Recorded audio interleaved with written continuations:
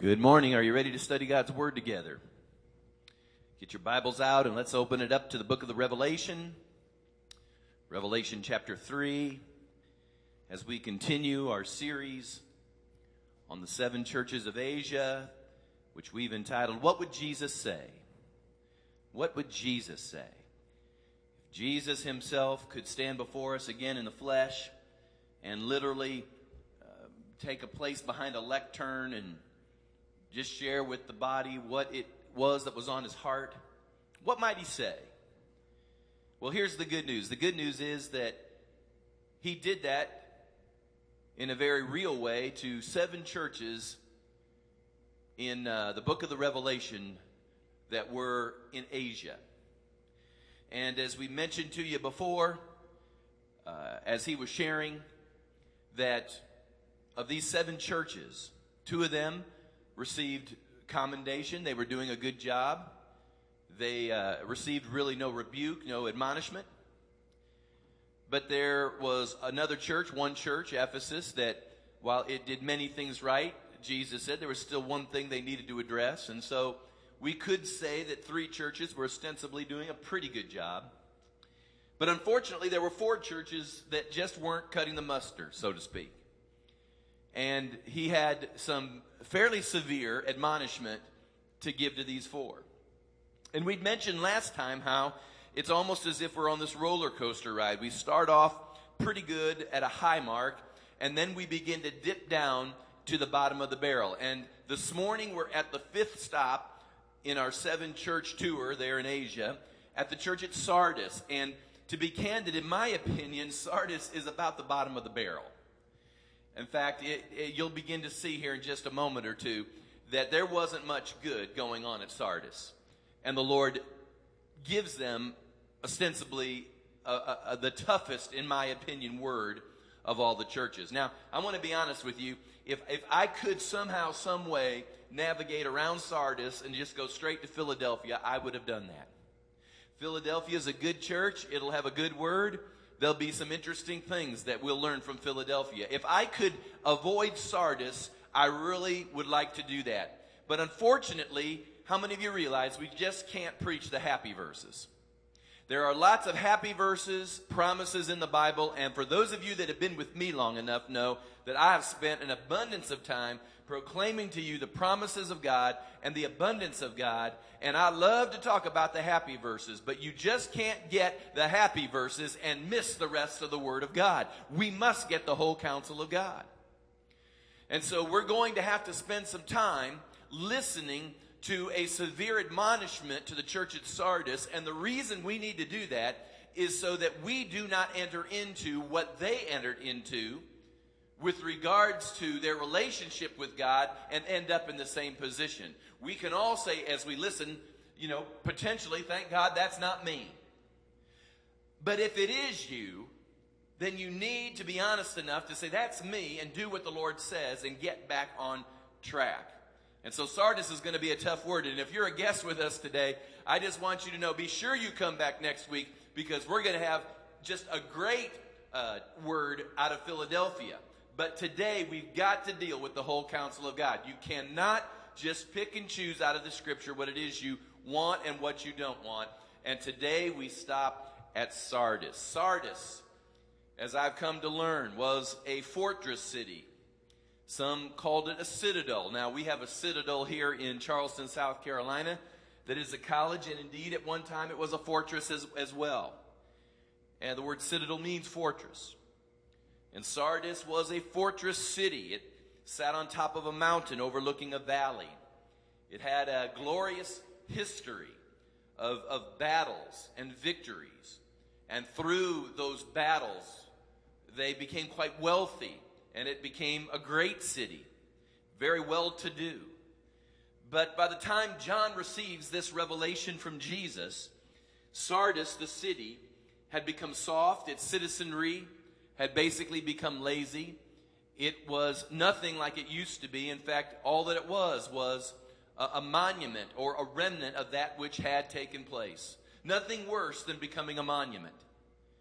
And unfortunately, the softness and the laziness of Sardis itself apparently began to creep and infect the church that was located there, to where the members and the body that was represented there in Sardis had become soft as well. And so the Lord begins to speak to Sardis, and for them he has a very difficult word, because Sardis, to be honest, was at the bottom of the barrel. And it might be the toughest word that he has to give to all of the churches. Now, we might debate that, but for me, it's a pretty tough word, and I think you're going to understand why here in just a second. But if you have your Bibles, open it up to Revelation chapter 3. We're going to begin speaking to you on what I've entitled as our lesson, Deciding Not to be Dead. Deciding not to be dead. Revelation 3, verse 1. This is Jesus speaking. What would he say? Here we go. And to the angel of the church in Sardis write, these things says he who has the 7 spirits of God and the 7 stars. I know your works, that you have a name, that you are alive. Now that's interesting. I'm going to stop. Apparently they have some form or fashion of name. In other words, they're using the name of Christ. They are using the term Christian. They have a name that they're alive. If you're a Christian, that means you're alive. And so they're using that name. But the Lord says, but you are dead. Be watchful, strengthen the things which remain that are ready to die, for I have not found your works perfect before God. And the word perfect there does not mean errorless. It doesn't mean that somehow they had stumbled or they didn't come up to this sense of perfection, because who could be perfect before a holy God? But the biblical term perfect doesn't mean errorless. It means complete. So he says, I've not found you to be complete. I've not found you to have finished all that you needed to finish and what's been started. He says in verse 3, remember therefore how you have received and heard, hold fast and repent. Therefore, if you will not watch, I will come upon you as a thief, and you will not know what hour I will come upon you. For you have a few names, even in Sardis, who've not defiled their garments, and they shall walk with me in white, for they are worthy. That's good news. Verse 5. He who overcomes shall be clothed in white garments. And then here's the next phrase that it might be good for you to underline. Just underline it in your Bible, because it's one that I've got to deal with. I cannot skip around it. He says, and I will not blot out his name from the book of life, but I'll confess his name before my Father and before his angels. He who has an ear, let him hear what the Spirit says to the churches. And again, our lesson today is deciding not to be dead. Now, Sardis is a little bit different than the other churches we've heard about so far in our journey. Jesus says that if they do not address what is going on or what's happening within their midst, if they don't address what he's saying to them, this is what he says. He says, I'll blot out your name from the book of life. I'll blot out your name from the book of life. Now, I started to study that phrase, blot out.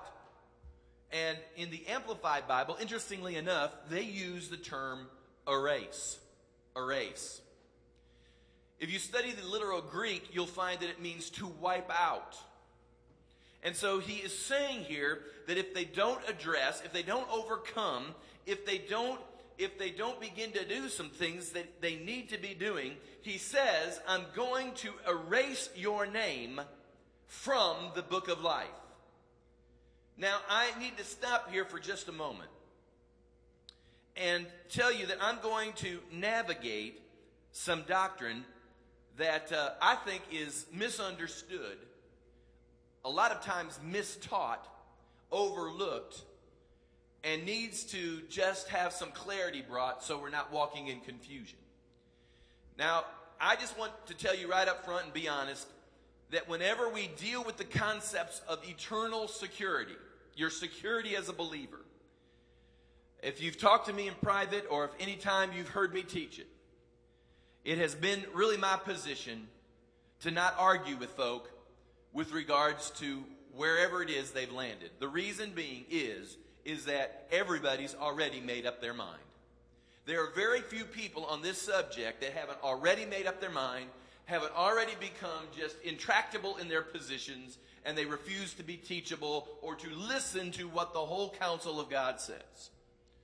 So I just want to share with you today that when I'm all said and done and you listen to some concepts that I'm going to give to you with regards to where I've landed and why I've landed there, I don't want you coming up to me after service, opening up your Bible, showing me all your particular verses from whatever tangent you represent, showing me how wrong or whatever it is you think that I am. I know your verses. I know what they mean.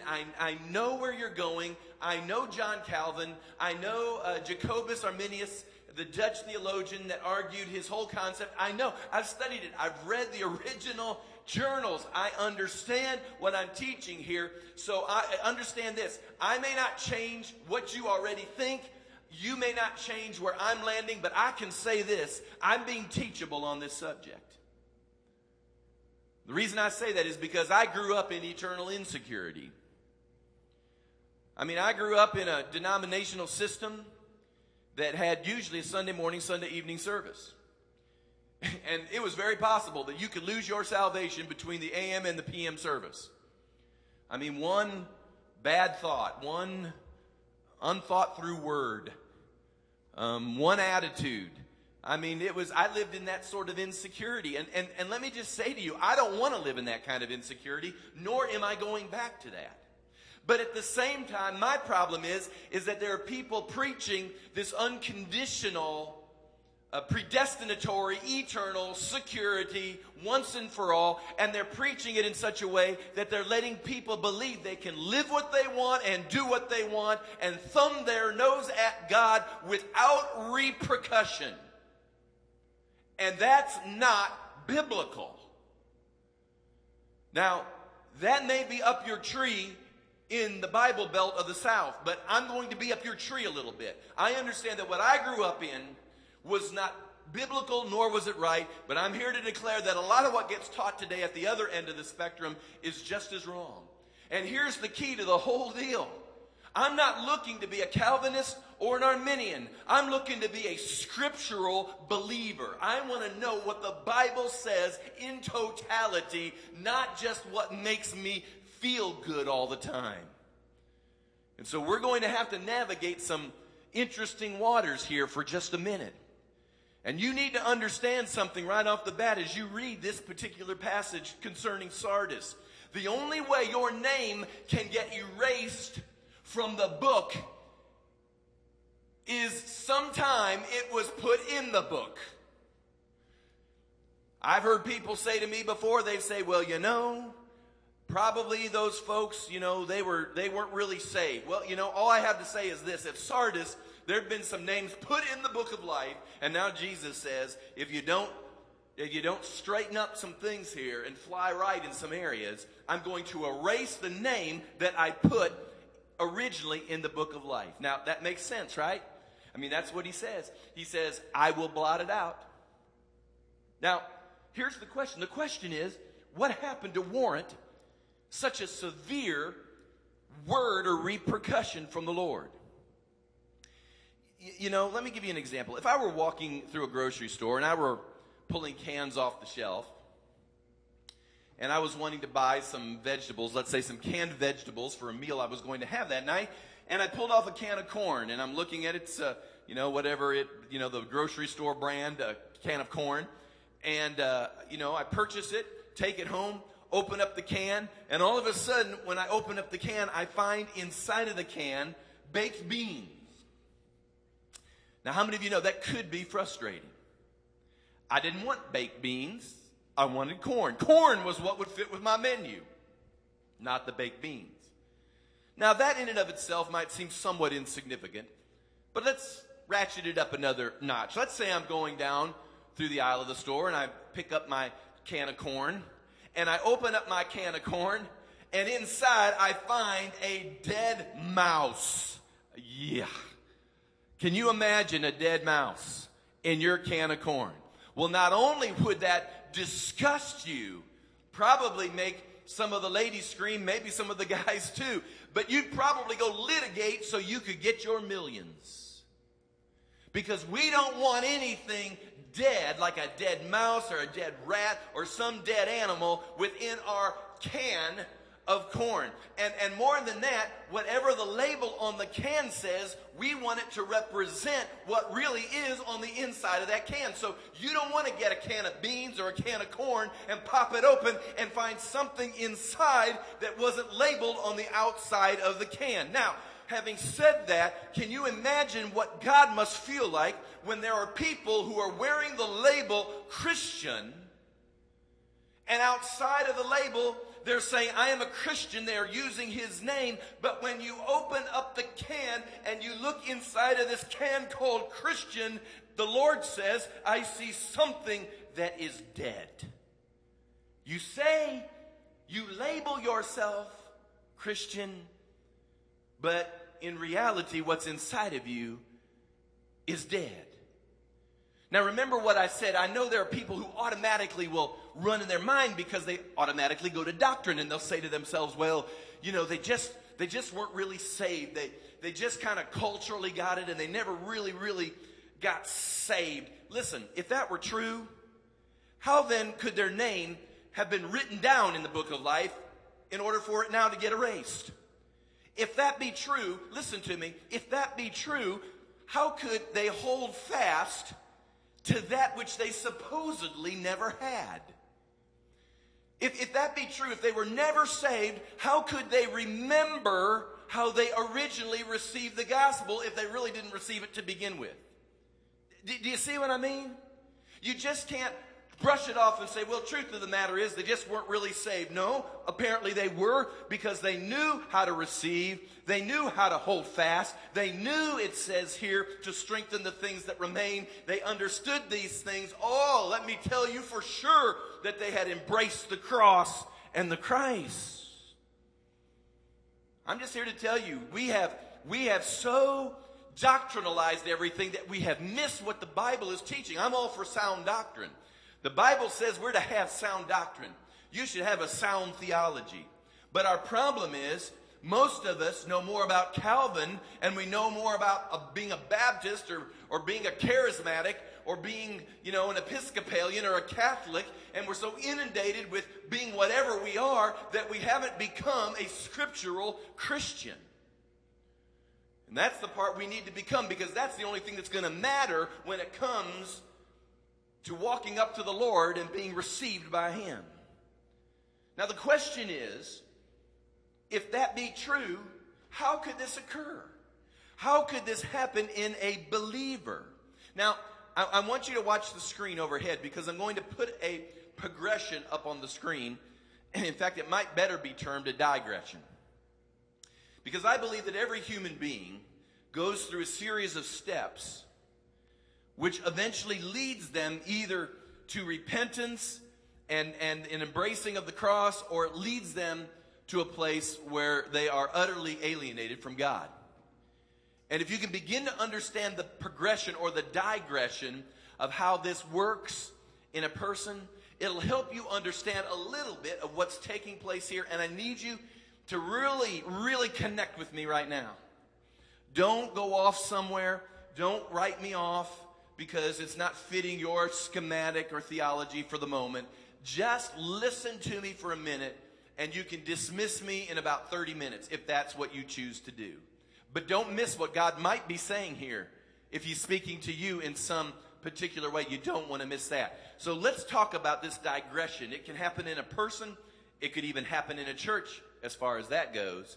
But let's use for an example, like a child. Let's just look at a child who is old enough to know right from wrong. And it's about dinner time. And you're looking at your child, and you know in just a few minutes you're going to have dinner already. They're going to come to the table. You want them to eat a nourishing, complete meal. And so you're instructing them what they need to do in the last few minutes, maybe an hour or so, before they sit down and have a meal. And you tell them, because they're looking at this cookie jar that's sitting on the counter, and they're eyeing it with that look that you've seen before that says, as soon as you leave the room, I want to get in that cookie jar. But in your heart, you're saying, because it's for their best interest, no, do not get in the cookie jar. It will ruin your meal. It will not give you what you need in order to grow up right. It is something that's just not good for you. Keep your hand out of the cookie jar. Do you understand, little Johnny? You are not to put your hand in the cookie jar and to get you out a cookie. Now, Mom or Dad, we've got to leave the room right now. We're not going to be with you to watch you at all times, but I'm telling you, don't put your hand in the cookie jar. It'll ruin your meal. Now, you know right now we've got an interesting scenario developing. A child who knows right from wrong, looking at something that they might really want to check into called a cookie. How does this work when it comes to sin? How does this work when it comes to digressing to the place where you finally are written off? Now let me just give you these steps. Number one, it's curiosity. All sin starts with curiosity. It catches your attention. There's something drawing about it. It's as if that cookie jar, let's say, begins to talk to you. Open me. Get a cookie. Enjoy. I don't know if you've ever seen a cat who, after you've laid a box or a bag on the ground, that cat will look at that bag or that box and kind of evaluate it, circle it, until finally they'll jump in it or they'll get in it. And the reason they do that is because they have such curiosity, they can't let it go. And of course, that's where we get the phrase, curiosity kills the cat. Exactly. Curiosity is where death starts. And all of us have a curiosity with regards to sin. Once curiosity takes place, number two, your conscience awakens. Your conscience awakens. There's this inner alarm system that starts to go off as you're curious about the cookie jar. And the alarm system, as it's going off, is alarming inside of you going, should I or shouldn't I? Should I do this or should I not do this? And you're awakened to the fact that there's something that you might like to explore, but you aren't really sure whether or not you should explore it, which reaches number three, the visualization of the outcome. Now, I call this window shopping. If you've ever been window shopping, you know what that is like, especially ladies sometimes. Maybe you'll get your husband, maybe a boyfriend, to go window shopping with you. You don't have any money, perhaps, to buy things with, but you'll just walk through the mall and you'll look at things and you'll just dream and envision and imagine in your window shopping. And you're wondering what that might be like to own that, or what it might be like to wear that.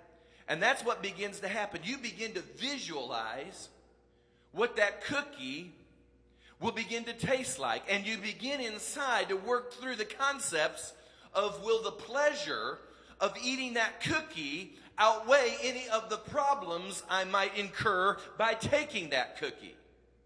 Now, I understand at this particular point, we're all sitting there going, well, it's just a cookie. But the problem is your authority, your Lord said, don't touch the cookie. I understand a cookie in and of itself is not bad, but what's your cookie?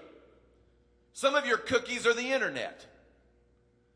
Some of your cookies are magazines and other pornographic material. Some of your cookies are your drugs and your alcohol. Some of your cookies are just your rebellion to parents. And cookies just represent all kinds of things that God says you ought not enter into.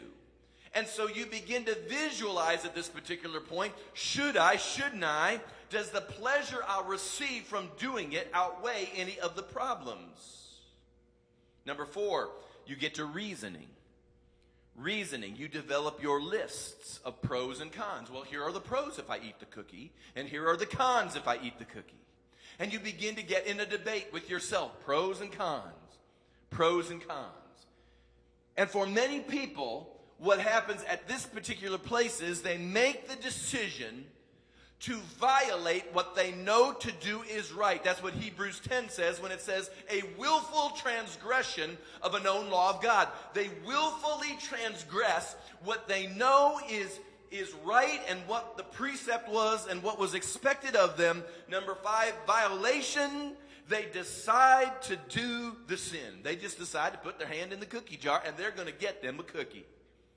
And as soon as they get the cookie, as soon as they take the bite, just like Adam and Eve in the garden when they partook of the fruit, number 6 rolls in, and right after the violation, number 6 hits, and that's what we call guilt. Guilt. Because the conscience, as your alarm system was going off, it was warning you, and now that you've violated the warning of your conscience, you partook of the sin, guilt enters the picture. Your conscience says, that's not what you were supposed to do. And the damage is being done to your system right now as you're partaking of this thing that you were told not to partake of, and guilt enters into the picture. Now, hear me again.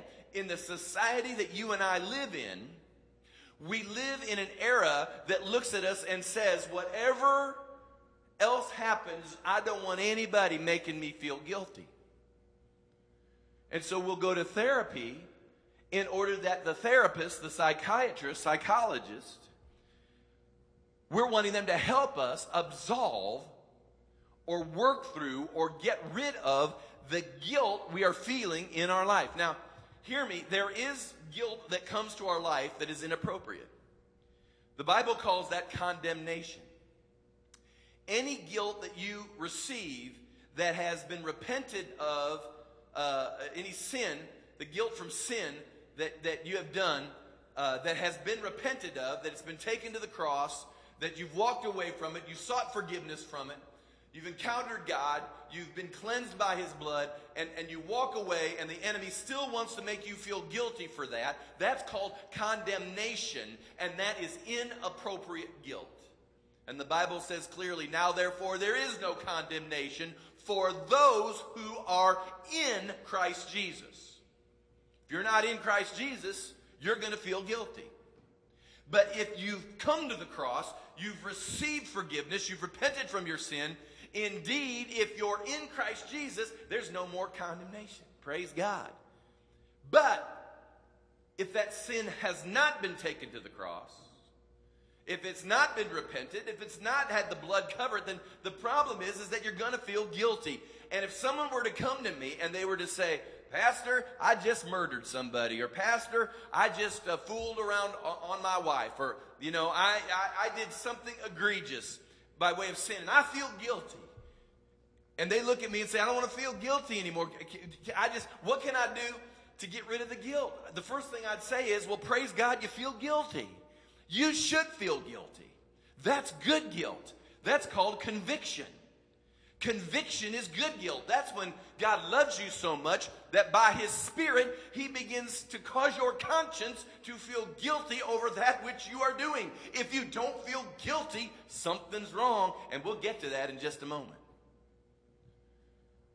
But then you can deal with it because it's a conviction that says deal with this, and it is at this point people come to a crossroad. Now, whether you're an unbeliever, whether you're a believer, backslid, whatever spiritual status you're in at the moment, I believe anyone and everyone can go through this progression, and it is at this point that they come to what I call a crossroad.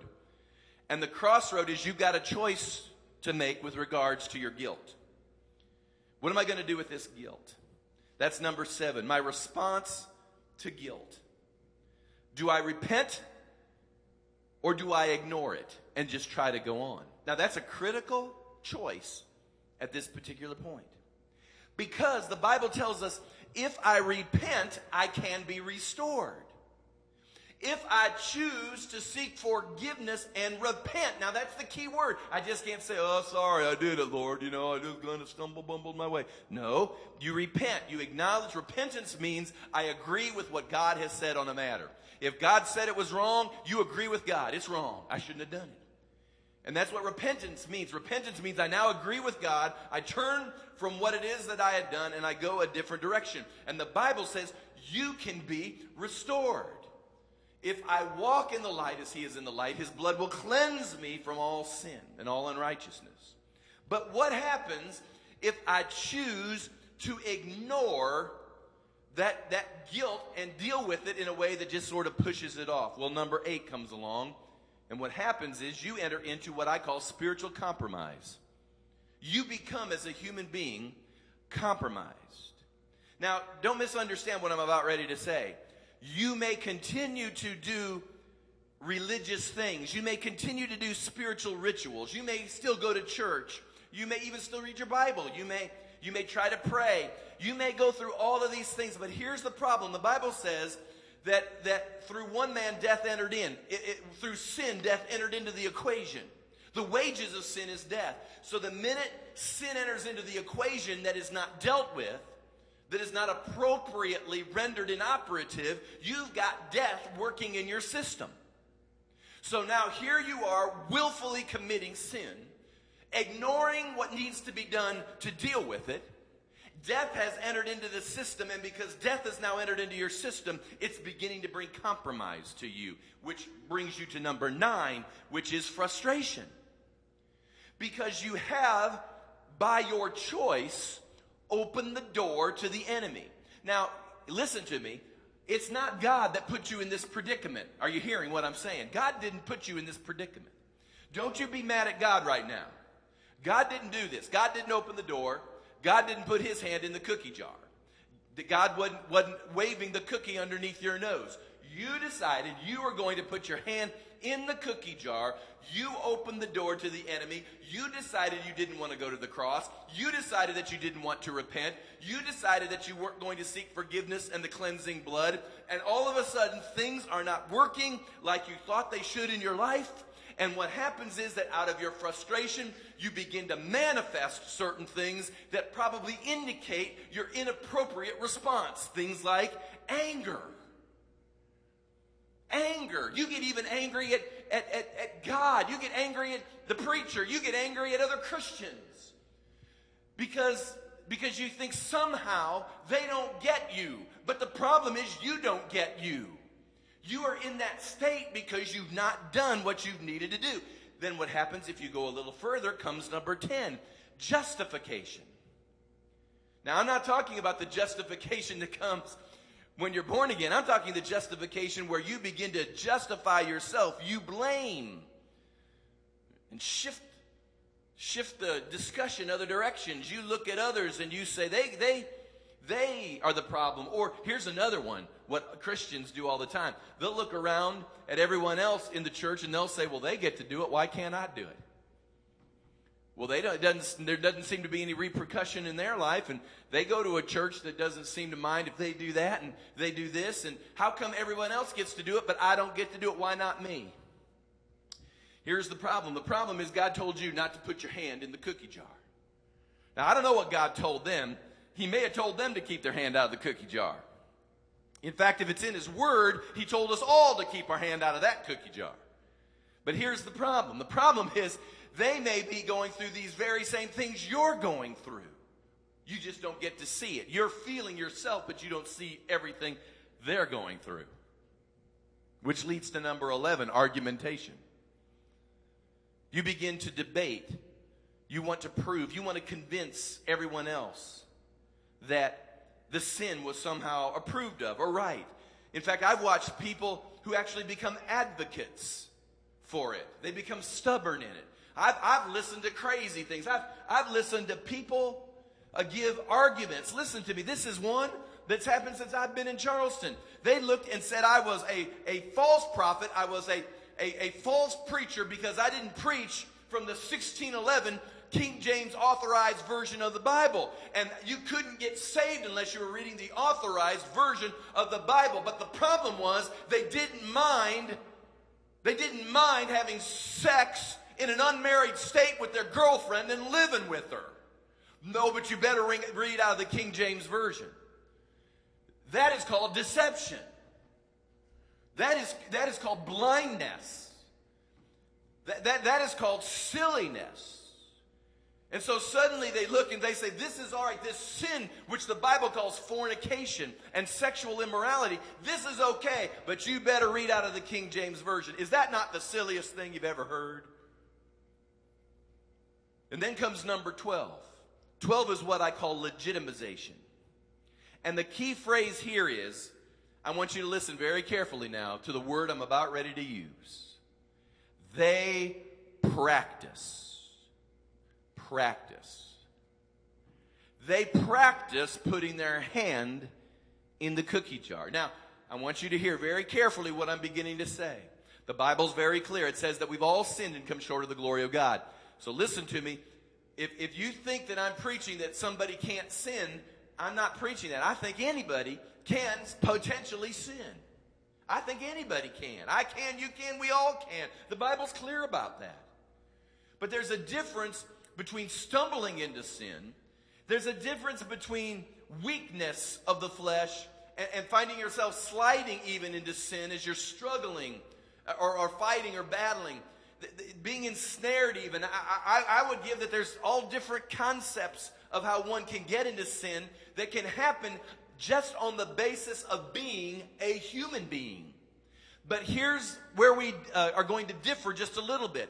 Is that there is that moment when you're no longer stumbling. It's not a weak moment. It's not something that you were just ensnared. You made a poor decision. You didn't see it. You were ignorant. But you start to practice it. You know exactly what you're doing. You practice it.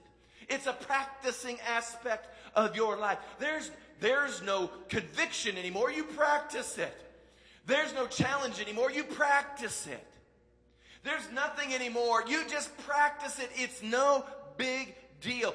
It's a practice in your life. And what that eventually will lead you to is number 13, that which the Bible says is called reprobation. Reprobation. And that is the biblical word for being turned over.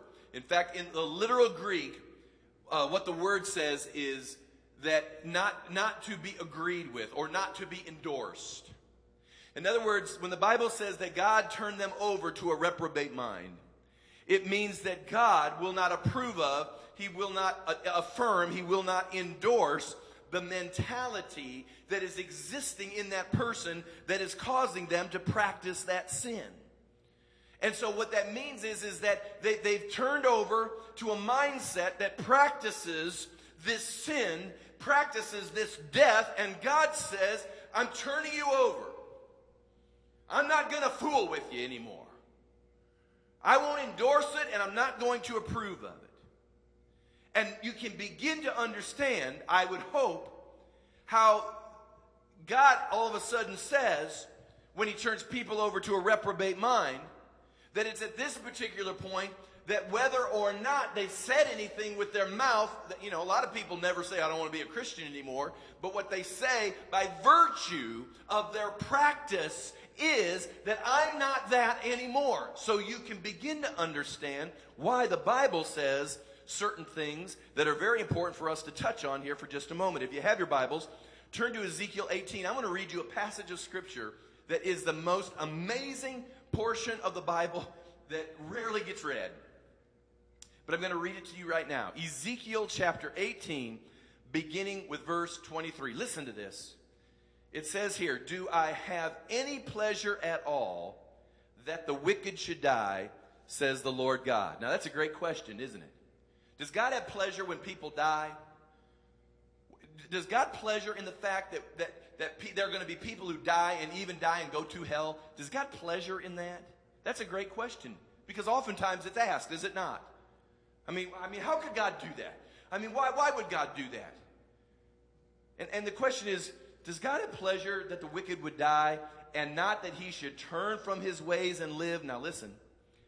He says, but when a righteous man, notice that word, righteous man, turns away from his righteousness and commits iniquity and does according to all the abominations that the wicked man does, shall he live? Isn't that a great question? So in other words, if a person who says they're a Christian and they love God and they say that they're righteous and they go through all this stuff, but yet they do everything the wicked person does, will he live? All the righteousness which he has done shall not be remembered, because of the unfaithfulness of which he is guilty and the sin which he has committed, because of them he shall die. But listen, verse 25, yet you say, well, the way of the Lord is not fair. How many of you would have heard that? The way of the Lord is not fair. He says, hear now, O house of Israel, is it not my way which is fair, and your ways which are not fair? When a righteous man turns away from his righteousness, commits iniquity, and dies in it, it is because of the iniquity which he has done that he dies. Again, when a wicked man turns away from the wickedness which he committed, and does what is lawful and right, he preserves himself alive, because he considers and turns away from all the transgressions which he committed. He shall surely live, he shall not die.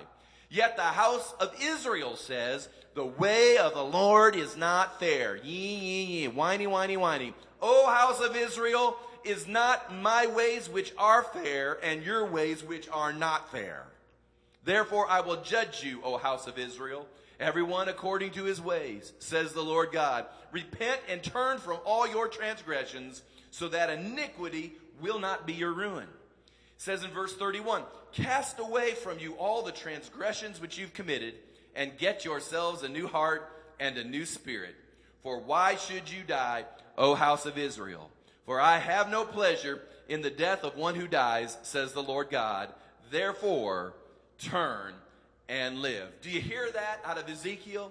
God says this. He says that there comes a place, and you've got to understand, even in the Hebrew, we're not talking about a guy that just stumbles along, or he just bumbles ignorantly into sin, or he didn't know that's what God expected of him. And, we're not talking about that. We're not talking about even a weak moment when he was struggling and trying to stay on target. We're not talking about that. What we're talking about is somebody who practices. Now you're going to understand why Jesus said what he did in Matthew chapter 7.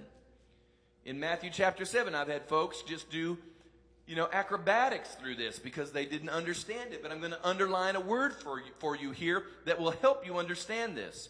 Matthew 7:21, he says, not everyone who says to me, Lord, Lord. Now hear me. The Bible says that if we confess with our mouth that Jesus is Lord. So these are people who are confessing him to be Lord. But he says, not everyone who says that shall enter the kingdom of heaven, but he who does the will of my Father in heaven. Listen, there are going to be people, you may even know them, that will say they are Christian. There are going to be people who say they love God, people who will have confessed Jesus is Lord. They will have come to the front. They will have prayed the prayer, signed the card, raised their hand. They will have done those things, but they will not do the will of the Father. And he says in verse 22, many will say to me in that day, Lord, have we not prophesied in your name? I mean, we're talking, they're going to be folks that are supposedly spirit-filled.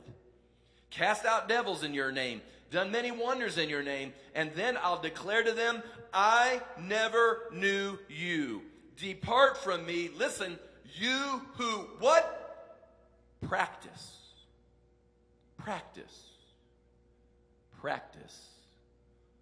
Lawlessness. Practice. In Hebrews chapter 6, there's some tough words in the book of Hebrews as well. Now, I'm just sharing this with you because it's important that you understand. I'm not yanking this just out of one particular passage. But it says here in Hebrews 6:4, it's impossible for those who were once enlightened and have tasted the heavenly gift, become partakers of the Holy Ghost, tasted the good word of God and the powers of the age to come, if they fall away.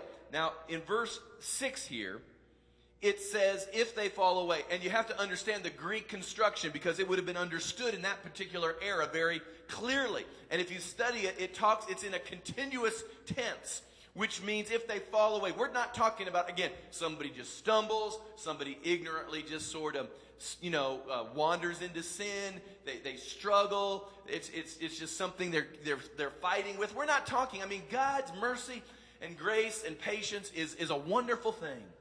And he will walk with you. As long as you need to walk with, he will walk with you. But here's the deal. There's going to come a moment, and I can't judge it. Your parents can't judge it. Your spouse can't judge it. Your friends can't judge it. Nobody can judge it, but I'll assure you, God can judge it. Because it is God who knows the ways and the thoughts and the intents of a man's mind and heart. But there can come a moment when you think you've fooled everyone else, but you hadn't fooled God because you're practicing. You are practicing the waywardness.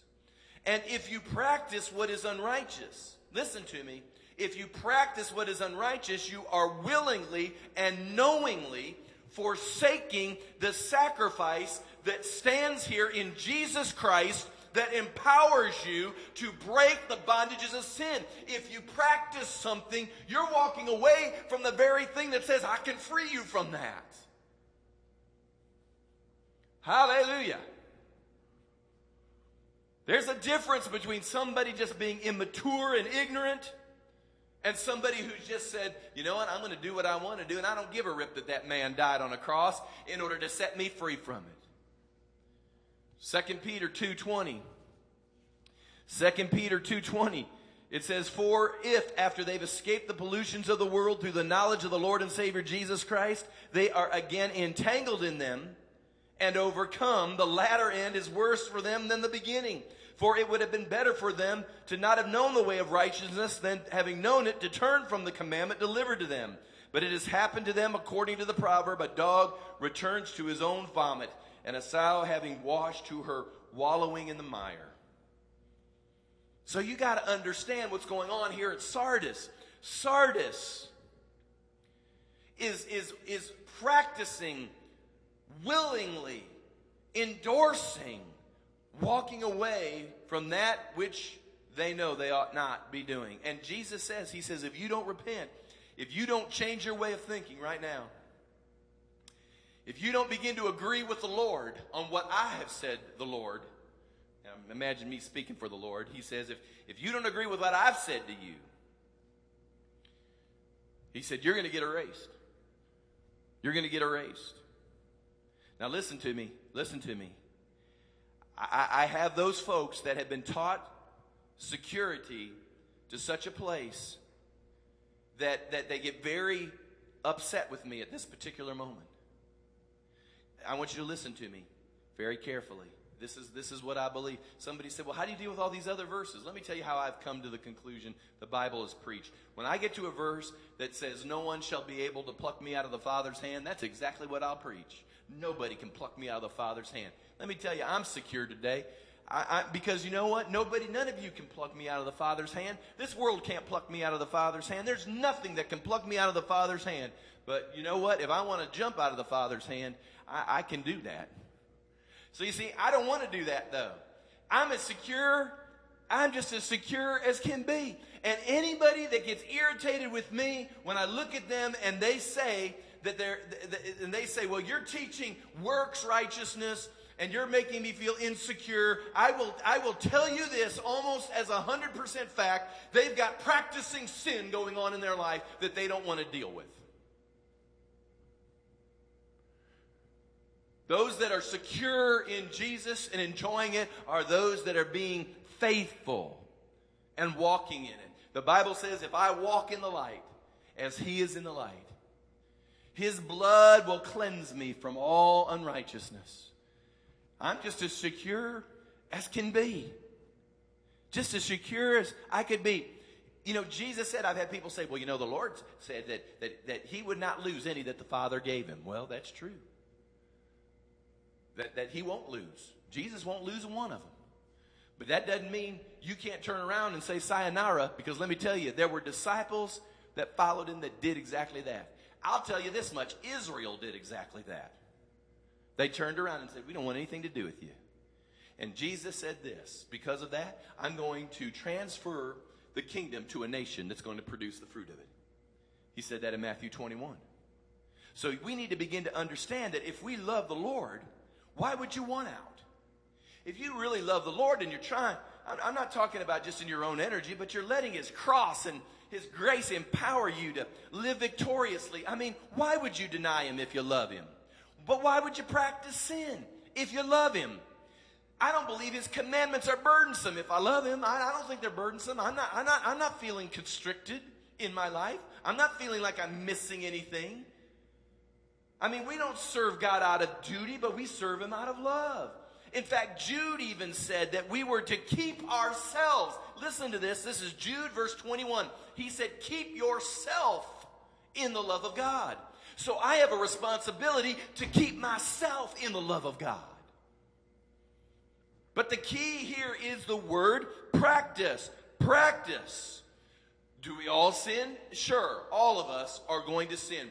I'm quite sure that I could get done preaching, walk out into the foyer, greet somebody, and just ignorantly, accidentally, I would hope, maybe offend somebody. It wasn't right. I shouldn't have done it, but it wasn't something that I'm practicing or trying to do. But did I do it? I'm sure that that's something that could be done.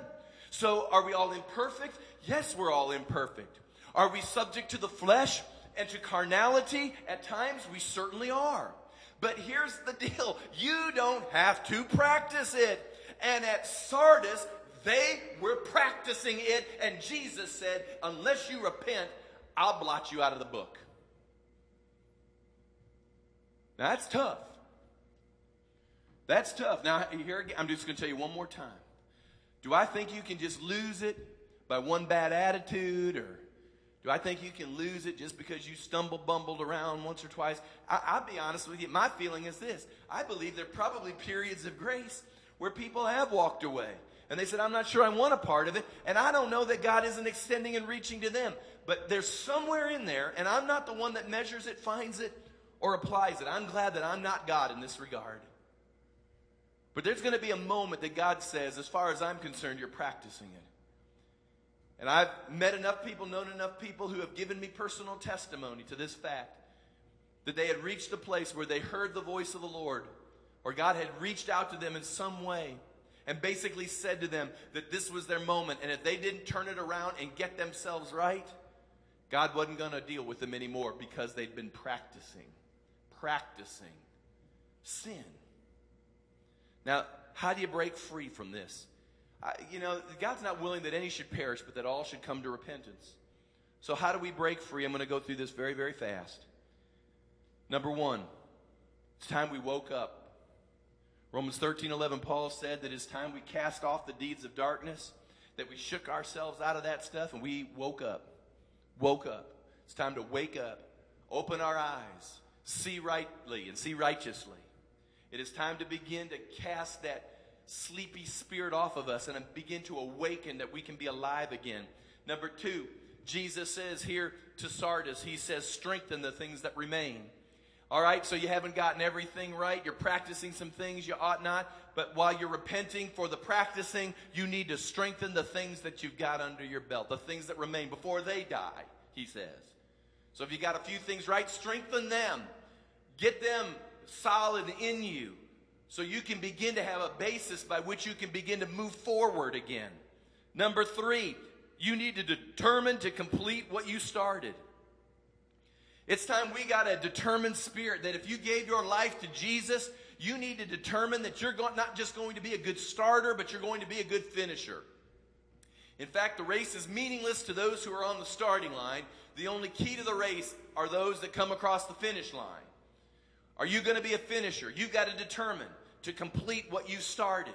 You've got to determine that you're going to run the race to the end. Matthew 24 says that he who endures to the end shall be saved. There's going to be something about endurance and pressing on, and you got to have a little determination. And just because you walk down front and you raise the hand, pray the prayer, sign the card, and then you don't know why it works out there, it may be because you just didn't get determined enough.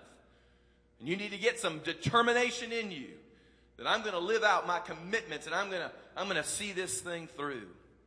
Number four, you need to receive things like you did in the beginning with faith and expectancy. You need to begin to receive even this morning the things that I'm sharing with you with faith and expectancy. You've got to receive again that the cross can set you free. You've got to receive again that Jesus can light your fire. You've got to receive again that you can be filled with his victory, and there's nothing so great that comes against you that you can't overcome and live above. Receive. You got to receive things again with faith and expectancy. And then that word, he gives that church again. Number 5, you got to hold fast.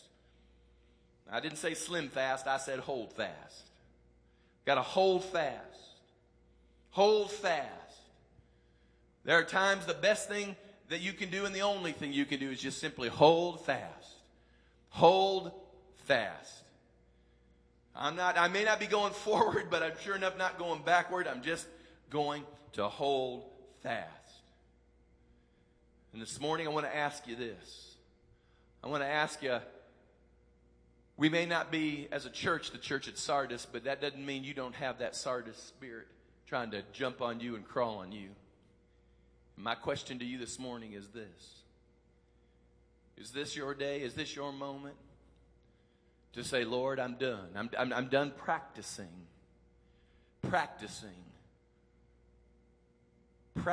my sin. I'm practicing putting my hand in the cookie jar. I don't know what your cookie is. What's your cookie? What's your cookie? Come on now. Is your cookie late night television that's just raunchy? Is that your cookie? Is your cookie some internet pornography? What's your cookie? Come on now. What's your cookie, ladies? Romance novels? What's your cookie? Maybe no one knows what your cookie is. What's your cookie? Come on now. Be honest. What's your cookie? I mean, what's that? What's the sin that you practice and you refuse to bring it to the cross and let Jesus not just forgive it, not just atone for it, but to set you free and to break that bondage in you so that you don't practice that thing anymore. What's your cookie? Well, I'm here to tell you this morning that there's something that tastes better than that cookie. It's the powers of the age to come. I'll tell you, there's something that tastes better than that cookie that you perceive to be so great in your life. It's that feeling of cleanness. I'll never forget years ago, I put it on my refrigerator. I was going through some weight loss, and I put it on the refrigerator so it would always see me before I'd open up the refrigerator. And it said this: the feeling of being thin is better than the feeling of eating the food. That's exactly what it is. The feeling of being clean before God is better than the feeling of putting that cookie in your mouth. That cookie's just a silly illustration, isn't it? But whatever it is that's getting practiced, it's not silly. It's not silly. In fact, it's so serious, it can erase your name. I encourage you this morning. Would everyone stand with me, please? I encourage you this morning in just a minute, with every head bowed, every eye closed.